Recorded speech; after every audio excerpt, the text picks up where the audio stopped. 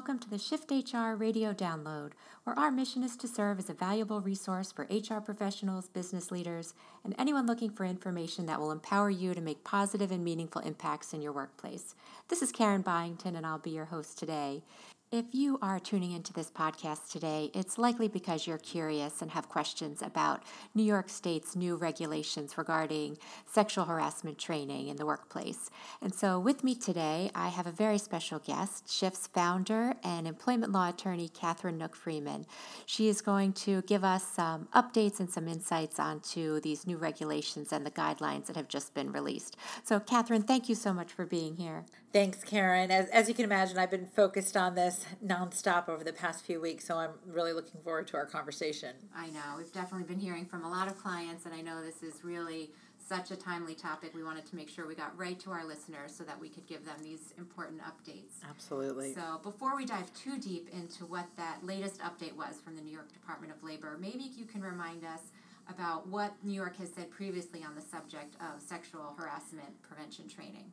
Absolutely. Well, as I'm sure we're all on the same page, we all know that this topic of sexual harassment in the workplace with Me Too and Time's Up and many of the other movements, it's been very much in the national spotlight over this past year or two. And so it continues to be really on the forefront of all employers' minds and obviously on the legislature's minds too. So New York State has adopted a zero-tolerance approach, essentially stating that sexual harassment will not be tolerated at the workplace, period.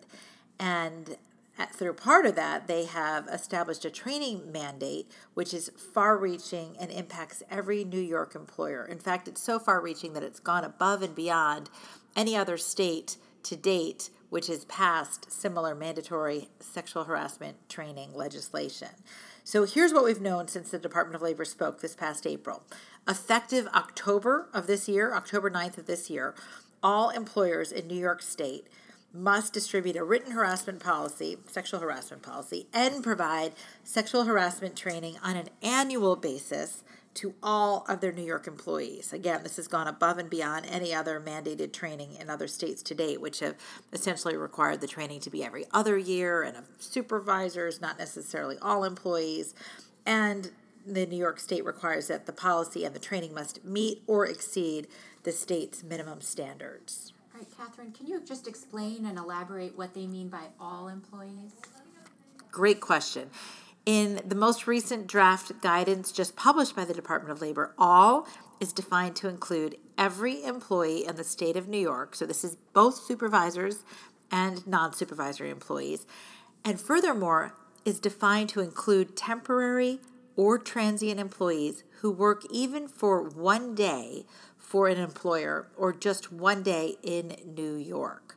Very, very far-reaching implications here. So this is an all-encompassing definition. It would cover interns, for example, even if they're unpaid, and any other employee, even if based in another state or city that works in New York, even for a day. Wow, that's really, really significant. It sure is. So when does this training have to be completed by? So to add insult to injury, these employers who are now scrambling to try to figure out how can they train every employee in their organization these employers need to complete the training by January 1st of 2019 unless New York State reconsiders. So as you can imagine, this is an incredibly accelerated time frame. This is one of the points that we're commenting on with respect to, the burden that's being placed on every single employer in the state of New York to get this training done by January 1st. Right.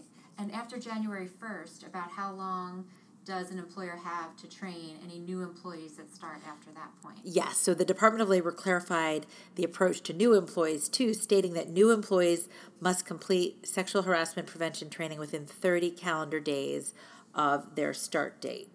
So employers need to be ready for that as well. Okay. So after New York employees undergo their training, can you just give us a big picture outline of what New York is hoping that employees are going to be expected to know after taking this new type of training?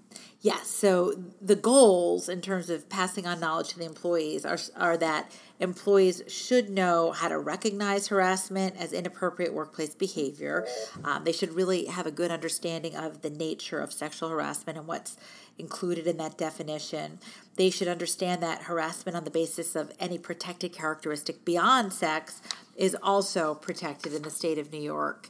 And they really should have an understanding of the connection between workplace harassment and an employment discrimination, the fact that sexual harassment is a form of discrimination and won't be tolerated. They also need to understand that workplace harassment must be reported by anyone who witnesses or becomes aware of it, supervisors and non-supervisory employees alike, and they need to understand that supervisors and managers have a distinct and heightened responsibility under this law. Yeah, that's a lot to cover, and I know that there were a lot of areas that you mentioned before that you're seeking clarification from the state. So can you just give us a little more understanding of some of the other areas that you're still seeking some clarification on? Yes. We're seeking clarification in a number of areas. I'll give you just a few examples because we're still finalizing our list. It's due by the end of the week, and we really want to bring up as many points of clarification as we can to really help the businesses that we're working with who are seeking more clarity in this area. So some of them include, just by way of background, the state's newly created dedicated website contains a model sexual harassment prevention policy. It contains a model complaint form and a model sexual harassment prevention training material. So the model policy and complaint forms are drafts, and the state has invited comments by anyone, whether it's businesses, lobbying groups, etc., individuals, by September 12th. As we speak, our team, as I mentioned, is really finalizing our comments and questions, but some of the pressing questions that we've included on the list so far are: one, is there a length requirement for the training? Some states require 2-hour training. There's no clarity or direction from New York State on this yet. We're also wondering, what if an employer has trained their workforce already in 2018? Because if you're a good corporate citizen and you're following the EEOC guidelines, which are essentially stating, are you training your employees every year on preventing harassment and discrimination, and or how much more often than every year, you've probably already done your training by now, September of 2018. And so the question for New York State is, do these employers have to again train for the second time in 2018 with a New York compliance course?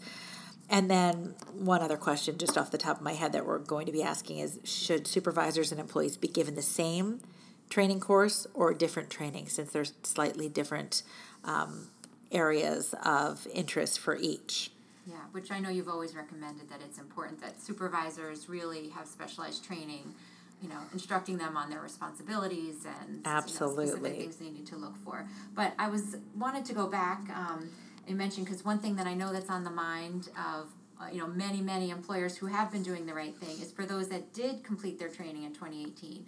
Does this mean that their employees need to take additional training again by January 1st to fulfill and comply with the requirements? Well, the best practices and the best advice that I can really give is that until we and if we get further clarification from the New York Department of Labor, our recommendation is to just assume that employees will need to, in fact, be trained by January 1st and to plan accordingly and have all your ducks in a row.